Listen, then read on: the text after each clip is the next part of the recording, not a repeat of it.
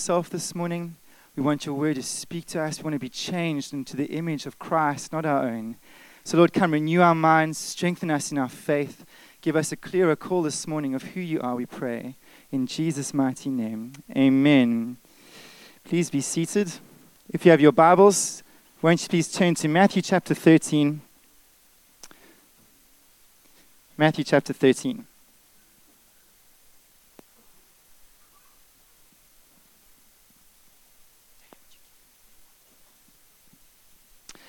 Good morning, everyone. It's great to be here. My name is Matt Johnson, and it's my privilege this morning to be preaching on a passage we're going to be camping out for a few weeks, Matthew chapter 13, where Jesus tells 7 more epic parables. And this time, it's in response to a question from his disciples. And the question is, why on earth, Jesus, do you preach in parables? Maybe you've been with us over the last couple of weeks. We've been jumping around, but we've been looking at some of Jesus' epic parables. And we're going to look at that this morning as laying a platform for Matthew chapter 13, is why Jesus chose to use this form of preaching at this specific moment in his ministry. So we're going to read together from Matthew chapter 13, verse 10. I'm reading from the English Standard Version.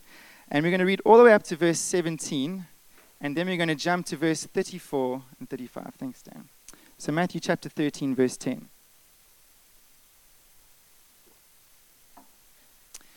Then the disciples came and said to him, to Jesus, "Why do you speak to them in parables?" And Jesus answered them, "To you, the disciples, it has been given to know the secrets of the kingdom of heaven. But to them, the crowds, it has not been given. For to the one who has, more will be given, and he will have an abundance. But from the one who has not, even what he has will be taken away. This is why I speak to them in parables, because seeing they do not see, and hearing they do not hear, nor do they understand. Indeed, in their case, the prophecy of Isaiah is fulfilled that says, 'You will indeed hear but never understand, and you will indeed see but never perceive, for the people's hearts has grown dull, and with their eyes they can barely see, and with their ears they can barely hear, lest they should see with their eyes, and hear with their ears, and understand with their hearts, and turn, and I would heal them.' But," talking to the disciples, "blessed are your eyes, for they see, and your ears, for they hear. For truly I say to you, many prophets and righteous people longed to see what you see, and did not see it, and to hear what you hear, and did not hear it." Verse 34, "And all these things Jesus said to the crowds in parables. Indeed, he said nothing to them without a parable. And this was to fulfill what was spoken by the prophets. I will open my mouth in parables. I will utter what has been hidden since the foundation of the world." We come to an interesting part of Jesus' ministry this morning, and it's very important we understand where he's at, because I think for us, why Jesus preached in parables will be a surprise this morning. Up until this point, Jesus spoke very plainly. He spoke in a way that you and I would understand. He didn't talk in parables up until Matthew chapter 13. And suddenly he switched, and this was very confusing for his disciples, because all of a sudden, Jesus switched from plain preaching to storytelling. And so that's why the disciples asked him, "Jesus, why are you preaching in parables?" Instead of actually making this truth easier to understand, we're actually struggling with it even more. And so if you, like myself, when looking at the parable for the first time, or maybe a couple of times, you left scratching your head going, "I don't really understand what this guy is saying," you're in good company. Neither did the disciples, okay? And that's why we have Matthew chapter 13, because we're going to see what Jesus preaches on repeatedly. But Jesus' answer to this kind of phase of his ministry was that he switched entirely to preaching in parables only. And that is significant, and we'll see a bit later on. But his answer to their question is profound. In Matthew chapter 13, verse 11, it says, "To you, disciples, it has been given to know the secrets of the kingdom of heaven. But to them, the crowds, it has not been given." And then he goes on to say, Matthew goes on to quote the Psalm 78, verse 2, in Matthew chapter 13, verse 35. He says, "I will open my mouth in parables," but then he says something incredible. "I will utter what has been hidden since the foundation of the world." That what Jesus was presenting to his disciples and the crowd in these parables was something that the world had waited for thousands of years. And now, as the King of Heaven is proclaiming them, they are having for the first time an opportunity to encounter the secrets of heaven. Now, I want to push pause there for a moment. I want to ask you, how important is this thing called the kingdom of heaven to you? Because to Jesus, it is what summarized his ministry. If Christ was here preaching from this pulpit, everything he said would be attached to this thing called the gospel of the kingdom. In Matthew chapter 5, verse 23, Matthew the apostle tells us what Jesus preached. He says he went throughout all Galilee, teaching in their synagogues and proclaiming the gospel of the kingdom. As a matter of fact, straight after Jesus' temptation in the wilderness, the very first thing he began to preach was in Matthew chapter 4, verse 17. It was this. It says, he said, "Repent, for the kingdom of heaven is at hand." Not only that, but when his disciples came to Jesus and said, "Jesus, teach us how to pray," he gave the famous Lord's Prayer, not so? Shall we say together? It said, "Our Father, who art in heaven, hallowed be thy name. Thy kingdom come, thy will be done on earth as it is in heaven." In Jesus' prayer life, his motivation was the kingdom. The thing that got Jesus going and what he asked the Father for was the coming of this kingdom of heaven on earth. And he said, "Disciples, if you want to know what's on my heart and what you need to be praying for, is the ushering in of this kingdom in an ever-increasing form." Now, he then switches it. He says, "Disciples, now that you know what's motivating me, if you want to be my follower, if you want to be a Christ follower, the thing that has to motivate you is the kingdom." And Matthew chapter 6, verse 33 says, "But seek first the kingdom of God and his righteousness," and all these other things. He's talking about the Gentiles, which in our context are those who don't know God. Motivated by money, motivated by clothing, looking good, keeping healthy, good-looking bodies. He said, those things don't be motivated by, Christians. What you need to be motivated by is this thing called the kingdom of God. You need to seek it out above all other things. And so when Jesus called these 12 disciples in Matthew chapter 10, when he commissioned them, he said, "Guys, I want you to proclaim one thing." In Matthew chapter 10, verse 7, he says, "Proclaim as you go, saying, the kingdom of heaven is at hand." In fact, it was so important to Jesus that the one thing he chose to speak about after he was resurrected from the dead, just give that some thought. You've got 40 days with your disciples, and you are coming in various ascensions to heaven and back for 40 days being revealed to them. The one thing Jesus spoke on was the kingdom. Acts chapter 1, verse 3. But the problem is this, is how is someone supposed to proclaim something they know nothing about? And that was the problem with the disciples. And if I had to be vulnerable with you this morning, I've been a Christian for a number of years, but I'm still grappling with what exactly the kingdom of God is. Because the more I see in God's word, the more I realize there is just so much more. And the reason why Jesus tells these parables is because in them are the secrets of the kingdom of heaven. And the kingdom of heaven is like a diamond that you have to look at, of immeasurable worth. You look at it through every single facet. And the problem with these disciples was Jesus was asking them to proclaim the kingdom, but like you and me, they didn't really understand what the kingdom fully meant. And if I had to ask you this morning, could you define to me, Matt, what the kingdom of God is? Would you be able to do it? It's not so easy. Well, Jesus then goes into this intensive training from Matthew chapter 10 onwards. And we arrive at Matthew chapter 13, and I encourage you this week to read these parables. But you'll notice every single parable is about the kingdom of heaven. Because Jesus is wanting to unpack to his disciples just how vast and magnificent this kingdom is. But it's very tricky. It's very tricky. Because of this kingdom's nature.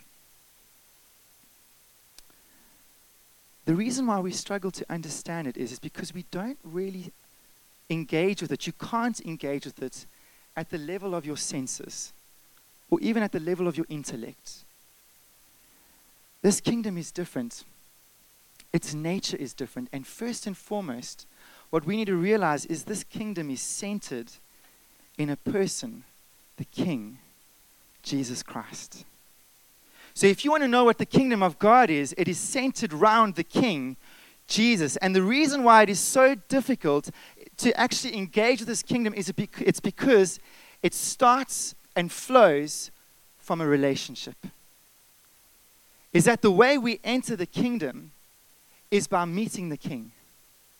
And the only way you grow in what the kingdom is as you engage with this person of the Lord Jesus Christ. There is no other way. You will not find more of the kingdom of God or be able to engage with it through ritual, through religion. You won't even be able to engage with it through duty. The only way that you come to understand the power and the purpose of this kingdom is through a relationship of engaging with the King. And may I say this to those who are Christ followers here, and for those that are looking in and wanting to become Christ followers, Christ is the center of our faith and the understanding of the kingdom. And what's happening in your life and mine is there is a competition for your attention and for your affection. And the competition is based on this, is how much do you understand that you only walk and experience and see the kingdom as you walk and experience and see the King. And for us this morning, the reason why the nature of this kingdom is so difficult is it's because our hearts get so cold so quickly towards Jesus. But this morning I want to say the way that you start to experience and understand the kingdom is when you seek after the King. And this kingdom is summarized in 2 words, Jesus Christ. But the second aspect about the nature of this kingdom that makes it so difficult is that it's spiritual. It's not like your coffee in the morning when you wake up and you go, it smells so good. And I say, how many of you get to see Jesus on a daily basis and touch base with him in the flesh? No? No. He's not like your wife. Come on, pick up your socks. Come on, you got to get better. And I'm grateful for my wife. I'm a better man for her. But Jesus doesn't come in the flesh. In actual fact, God is calling you to pursue something you can't see. And may I put it to you like this? The kingdom of heaven is the realm of the Spirit. It's called the kingdom of heaven. How many of you have ever seen heaven? I wouldn't be surprised if one of you put up your hands. But you're the exception to the rule, right? But I say to you, guys, heaven is real. And as often as I can, I want to ask you the question, are you ready for it? Because for the Christian, we are shaped by something we cannot see. And the call of the gospel to you is to respond to a King you cannot see and say, in faith, I believe, so that you are ready for something you cannot see right now. And the only way you enter into this kingdom is by the help of the Holy Spirit. And friends, if we are living lives that ignore or grieve the Holy Spirit, this kingdom will be shut to you and me. Because what is the full fundamental premise of this kingdom is this, is that this King we only see by the help of the Spirit. And without his help, we can see nothing. How real is that for you today? It comes by revelation. And no amount of our cleverness is going to give us more of the kingdom. It's only with the help of the Spirit. The other thing that makes it tricky is that it's internal. You ever thought about that? Do you know how the kingdom moves? It's from heart to heart. It is as one life encounters Jesus and shares it with the next. And I want to ask you this morning, the difficulty or the tricky part of this is how we perceive the kingdom. It's not something physical.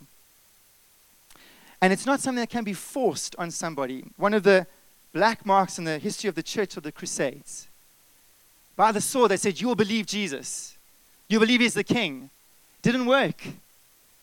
Because the heart has to be persuaded. And that's the point of the parable of the sower. Nor will the jihadists ever be able to persuade people by violence, because fundamentally the kingdom of heaven moves from heart to heart. The fourth is that the kingdom is still progressing. It started, but it's not finished yet. Just as Christ the King arrived on earth and started the work of the kingdom, its fullness is only going to arrive when he comes again. Now that's tough for you and me as Christians.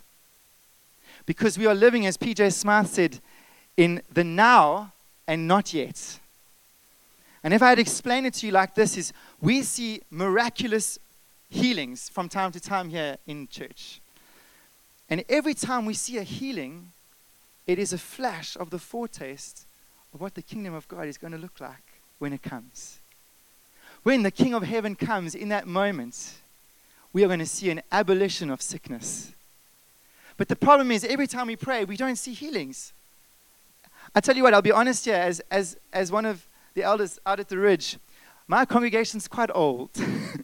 They struggle a lot with illness, and a lot of them need prayer every service. And I know James 5's teaching is to anoint them with oil, so they come, and I'm going, Jesus, please, you've got to heal this person. And I anoint them with oil, and I pray for healing, but very, very seldom does Jesus heal. But I come and I say, God, I know you can do it. Friends, it's because the kingdom has come, but it hasn't come in fullness yet. And that plays out in some painful ways for you and me. One of it is the experiencing of God's presence. How many of you in a service or just in your time with the Lord, you just experience the presence of God, but it goes. You just say, please stay a bit longer, Lord, please just stay. Just say, and it goes. It comes at us in waves where we get a taste of what is to come in the future. But friends, it will only come in its fullness this side of the grave when Jesus comes back in glory. Because, the last thing I want to say, the reason why this kingdom can be so tricky in its nature is that even though it is unseen, it is eternal. And so when you come into the kingdom of God and you're welcomed in through your new birth in Jesus Christ, you are grafted into the kingdom for eternity. And the reason why Jesus talks about the kingdom so much is he says, Christians, you must be motivated by what you cannot see, because what you cannot see is eternal. But the problem is for you and I, is we run after stuff that is so temporary. And he says you need to be fervent in making sure in your readiness for heaven, your motivation for heaven, that those around you are ready. Why? Because when Jesus comes back again, or when he calls a person to glory, the moments for them being able to enter into the kingdom shuts down entirely. When Jesus comes again to earth, the time for repentance and faith is finished. The kingdom will no longer expand. When Christ comes again, it will be the final number of people ushered into eternity. And so for us as Christians, we are motivated by the kingdom in understanding everything we have must be shaped by what cannot be seen, and understanding that all of our relationships must be shaped by an understanding that they need to be ready for what they cannot see yet.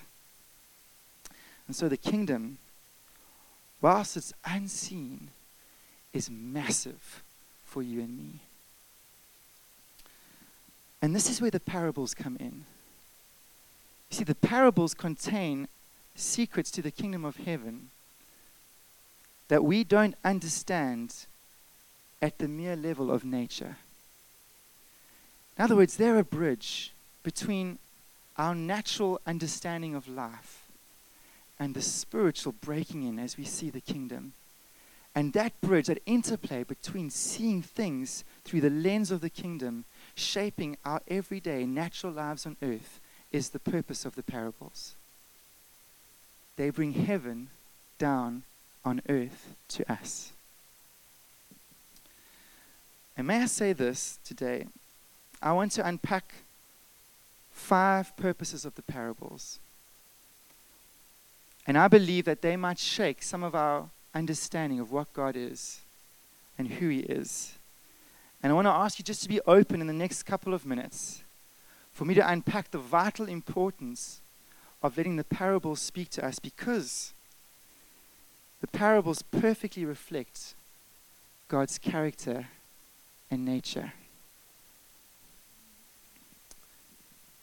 The first purpose of the parable is this, is that they safeguard the secrets of the kingdom of heaven. Can I ask you a question this morning? Can you cope with the fact that God keeps some things secret from us? Has anybody here ever asked the question, why, Lord? Yeah? Let's have a show of hands. Anybody ever asked God the question, why, Lord? Yeah? How many of you have ever experienced the immediate answer to that question? How many of you are still waiting for the answer to that question?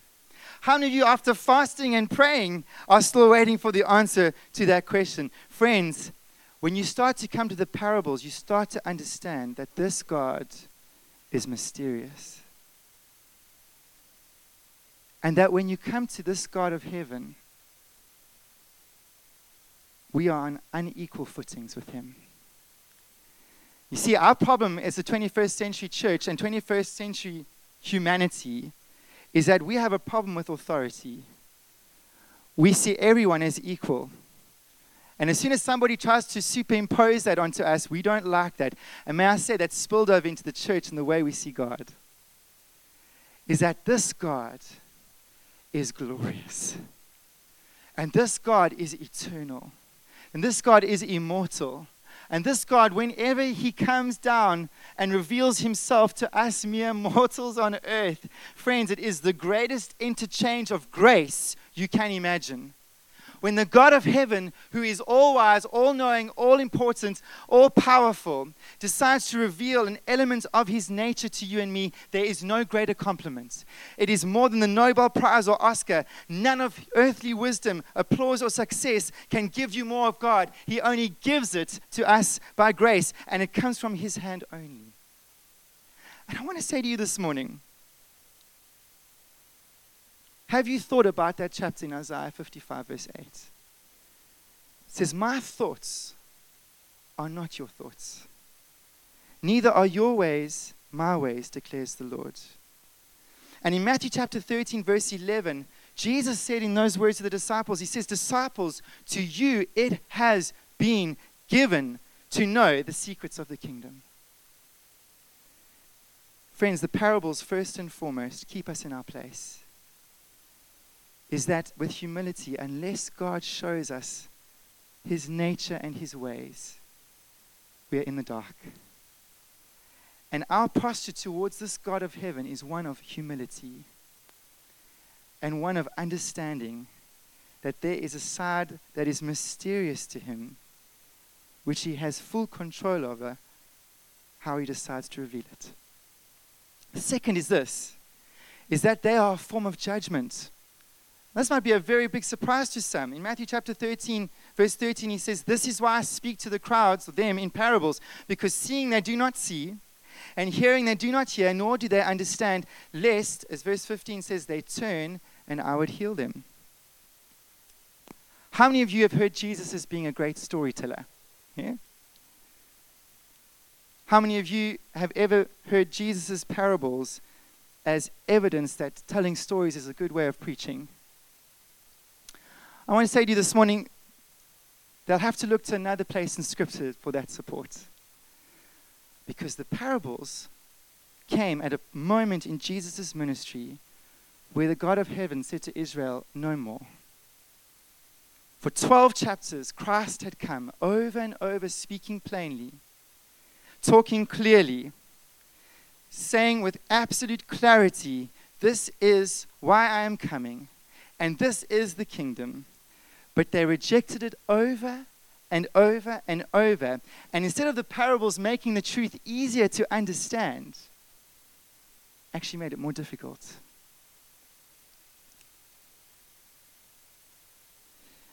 The third is this, is that the parables display God's sovereignty. I want to ask you, what would you define sovereignty as? In terms of God, it is that He is in full control over everything and does not ask our permission as to how He exercises it. He says, "To you, the disciples, it has been given to know the secrets of the kingdom of heaven, but to them, the crowds, it has not been given." There was a point when God said, "No more." That the truth, instead of becoming clearer, was going to become more obscure, so that His judgment would fall on those that had rejected the truth repeatedly, and His promise would fall on those who had received it, run with it, grown in it, and responded to it. And I say to you this morning, with awe in my heart, that it is God who decides how, when, and if He reveals Himself to someone. Can you cope with that this morning? Some of us here, who of us here this morning came to faith in Jesus Christ much later in life? You put up your hand for me? Yeah? Now, haven't you ever asked yourself the question, why didn't it happen sooner? Ever asked yourself the question, why did it take me so long to see? It was because God was orchestrating your moment, and He decided the perfect time, the perfect place. And you still had to respond to Him, but He was the one mercifully coming to you and showing you your need for Jesus. Or I can flip it the other way around. How many of you are still praying for some people to come to faith in Jesus Christ? How many of you tried to pin them to the wall and take scripture and say, "Jesus is the way that you got to come to Christ"? How many of you are still praying? Still asking the Lord? Still trusting Him? There is a work here that you can't force God's hand in, although you're appealing to it like we should. But the final authority rests with God as how He's going to confront, how He's going to reveal, and how He's going to call for response from those He's approaching. Why do I make so much of this? Well, I have been thinking a lot about Moses' response to the Lord. You know, it's amazing. God comes to Moses and says, "Moses, ask me anything." And Moses said, "I want to see your glory." And so God responds to Moses in Exodus chapter 33, verse 18 to 19. And He says, "I will make all my goodness pass before you, and I will proclaim to you my name, the Lord." But He explains how this name is going to operate.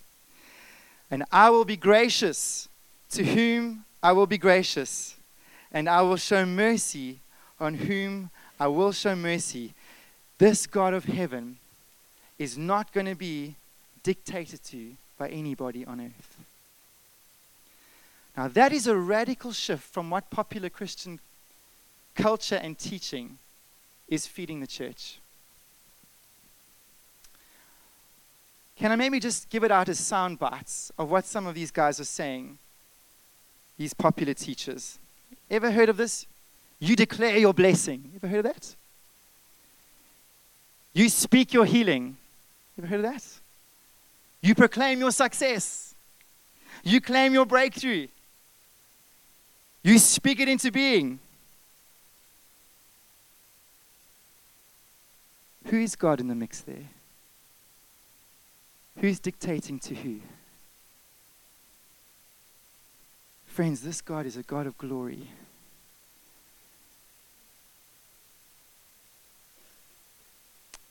And the reason why I make much of this is because on the other side of that teaching is real disaster for faith.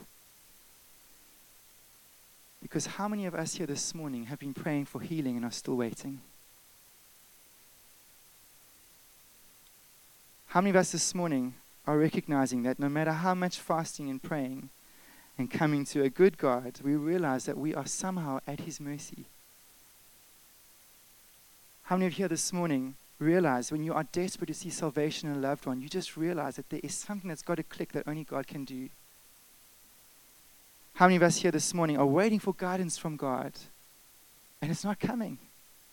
For some of us here, we've been praying and praying, God, show me what to do for months, possibly years, and you are stuck because God's got you in a corner. Because you know you, as a disciple of Jesus, you're wanting to move with Him, but He's not showing you what to do. And so in some sense, at some point in your Christian life, you're going to encounter the sovereignty of God. And the challenge of God is this: will you let Him be Himself to you?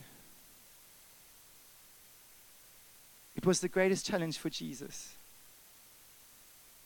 Do you know the moment that He sweated blood was the moment He was confronted with the will of the Father, and He was struggling to submit to it. When the cross was coming before Jesus, if there was anybody who could have made demands on the Father and says, you got to get me out of this. I'm your son. I'm sinless. I'm totally pure. I could call upon the angels and rescue me. But Jesus is in a corner. He's stuck in the Garden of Gethsemane, faced with the sovereign God who said, Jesus, you've got to go to the cross. And Jesus' struggle is this. He says, if it be possible, Father, let this cup pass from me. Nevertheless, not as I will, but as you will. It is the picture of the Christian at the point of great struggle of saying, God, I recognize I am not in control here, and I have to submit to your will, and it's painful. Friends, you know what the greatest challenge of a Christian is? If you can say like Job, God, I will affirm you as you are, not only when you give, but you take away. Blessed be your name. You know what the greatest challenge of the Christian is being able to let go of control when you know God is asking you to give it. And I feel jealous for you this morning because the risk of these men and women are saying that we are able to dictate to God. Do we know better than Him? Are we so all-knowing and all-wise that we can demand God's hand to move in a certain way when He is the one who knows it all? Do you know when the disciples saw the cross, they saw it as the greatest disaster? But the purpose of God proved true. On the other side of the cross, it was salvation for the world. But Christ had to submit to the will of the Father. And on this side of the grave, you will encounter a God who is sovereign, who says, you give it without me explaining why. And the question is this: will you let Him be Himself to you? And I will say this. I'm jealous for a second reason, because as a pastor, my hope is when somebody comes for counseling and they are broken because of the regret of their own decisions against a God that they knew was saying no, is being able to say to them, you serve a sovereign God who is much bigger than you. And the promise of this is that He works all things for the good of those who love Him and are called according to His purpose. Is if you don't have a view of a sovereign God, you won't recover because you're still on the soapbox. Your dictating got you nowhere, and you don't know how to get yourself out of the mess. Friends, the mercy of God in His sovereignty is that not only is He able to lead us, He is able to rescue us. And that's the kind of God I want to entrust my life to. Well, I won't spend any more time on the other two, but they reveal God's plan of salvation. We're going to see how awesome these parables are in their picture of salvation from start to finish, and they reveal the work of the Spirit. But I want to close with this promise that comes in this passage. Matthew chapter 13, verse 12. It says, for to the one who has, more will be given, and he will have an abundance. What on earth did that mean? Friends, I want to say this morning That promise is for the person who will respond to God when he's speaking. It's as his revelation comes to you, and it comes through many, many forms. It can come as you're reading God's word, as it's being preached, as you're driving your car and the Holy Spirit drops something in your heart. James said, receive meekly the implanted word. It's when God's word comes to you, and usually or surprisingly, it is in that moment, what is your posture going to be? Because for the disciples, they were the ones who wanted more. They came to Jesus, explain this to us, we don't understand. They came to Jesus over and over again. And Christ said, because in this promise, because you are taking hold of the revelation you have, you're setting yourself up for more. Not just a trickle, an abundance. I want to ask you this morning, how much do you want to know God? How much do you want to know Jesus Christ? It will come down to how you will be willing to let God be himself to you and lay hold of whatever he tells you and to do it. If that's you this morning and you're just hungry and you're willing to let God be God, brace yourself. You are posturing yourself for an abundance of spiritual blessing. But I gently want to just give a warning this morning from Scripture. Jesus goes on to say, to the one who has not, even what he has will be taken away. What does that mean? It means, as Jesus was preaching from Matthew chapter 1 to 12, and as the word was coming plainly, they refused to take hold of it and grasp it. And so even what they had, the inside offered to them, was taken away because they wouldn't receive it. And I put it gently to you this morning. When God speaks, there is a window of grace that comes with it. And God is immeasurably gracious. But friends, we are not to take that grace for granted. Because as in your life and mine, you know when God has been speaking, we resist. There comes a time when Matthew 13 clicks in and you suddenly can't see what God is saying as clearly as you could yesterday. And suddenly you find yourself groping in a haziness. And eventually what happens is you no longer grapple with the Word of God. It's closed to you. And so this sense of awe of who God is creates a sense of awe in us.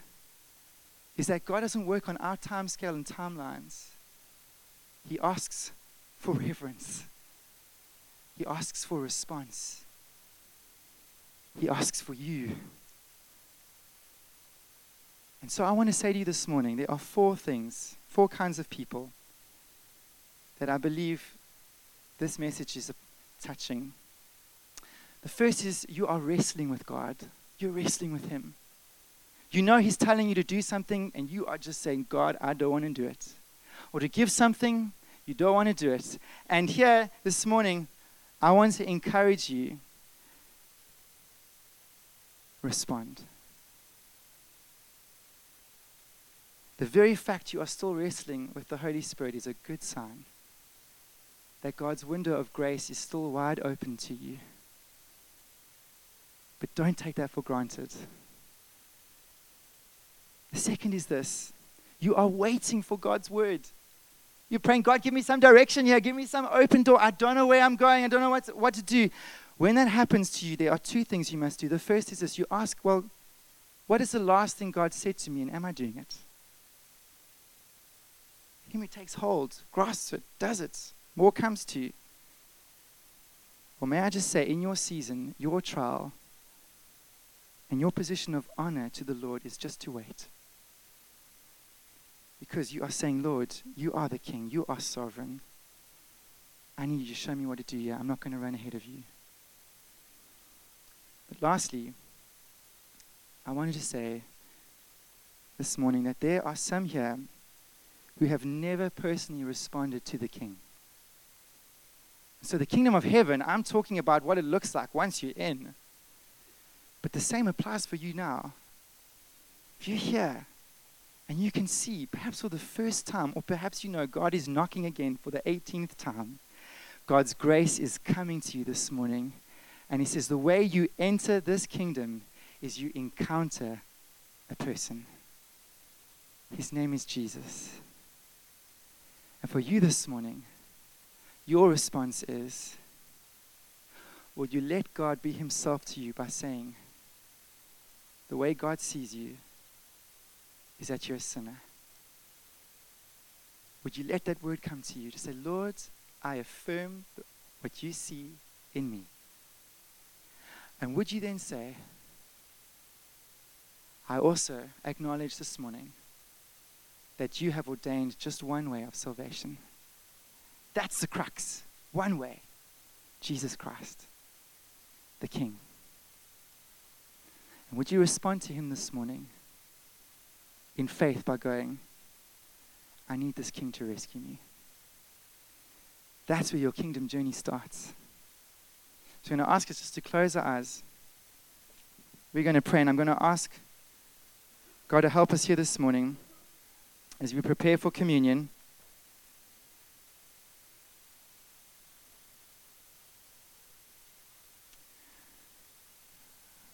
I'm going to ask you first, before we take these elements, what has God been saying to you?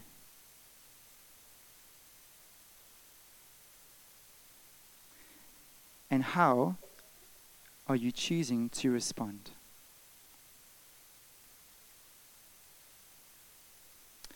By taking this bread and taking this cup, you are acknowledging God's sovereign means of working salvation. And you are saying before the Lord, I am submitted to you.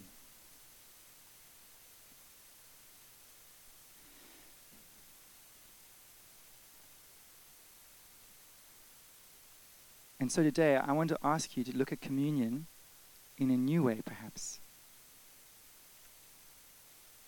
It is the picture of faith.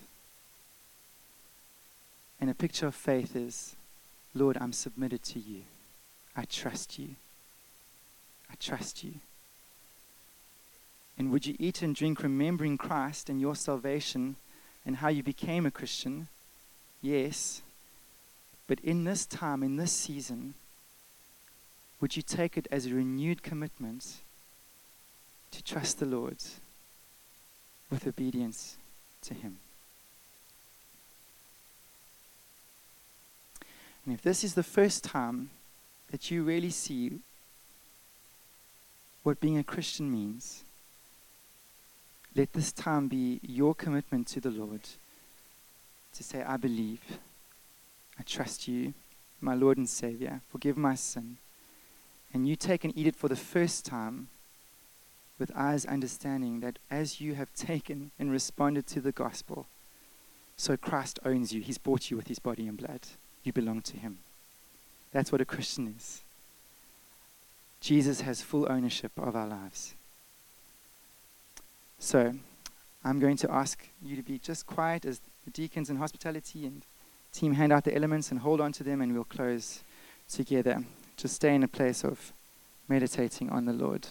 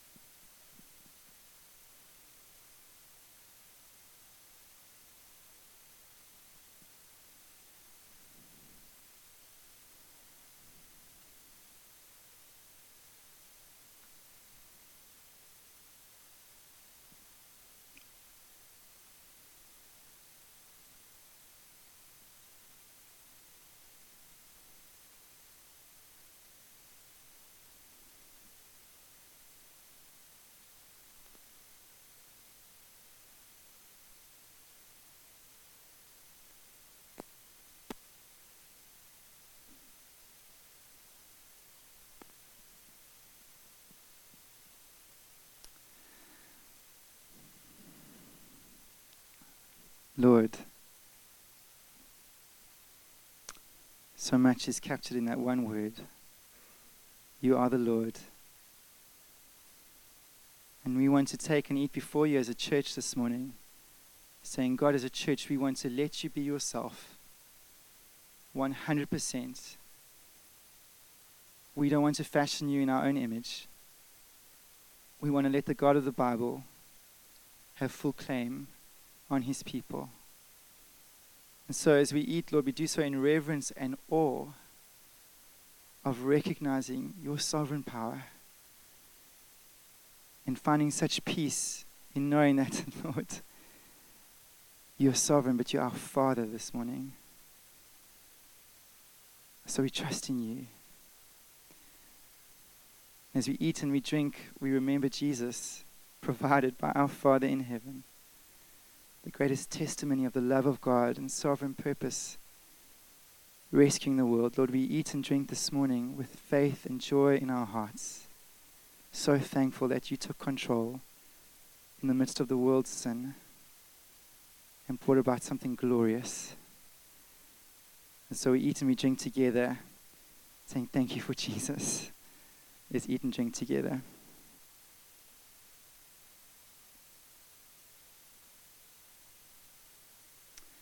And Lord, as we've done so, we commit ourselves afresh to say, Lord, we want to pursue you. We want to love you. We want to find you with all of our hearts. So come to us, Lord. Speak to us, minister to us, show us, help us respond increasingly to who you are. In Jesus' name, amen. Lord bless you.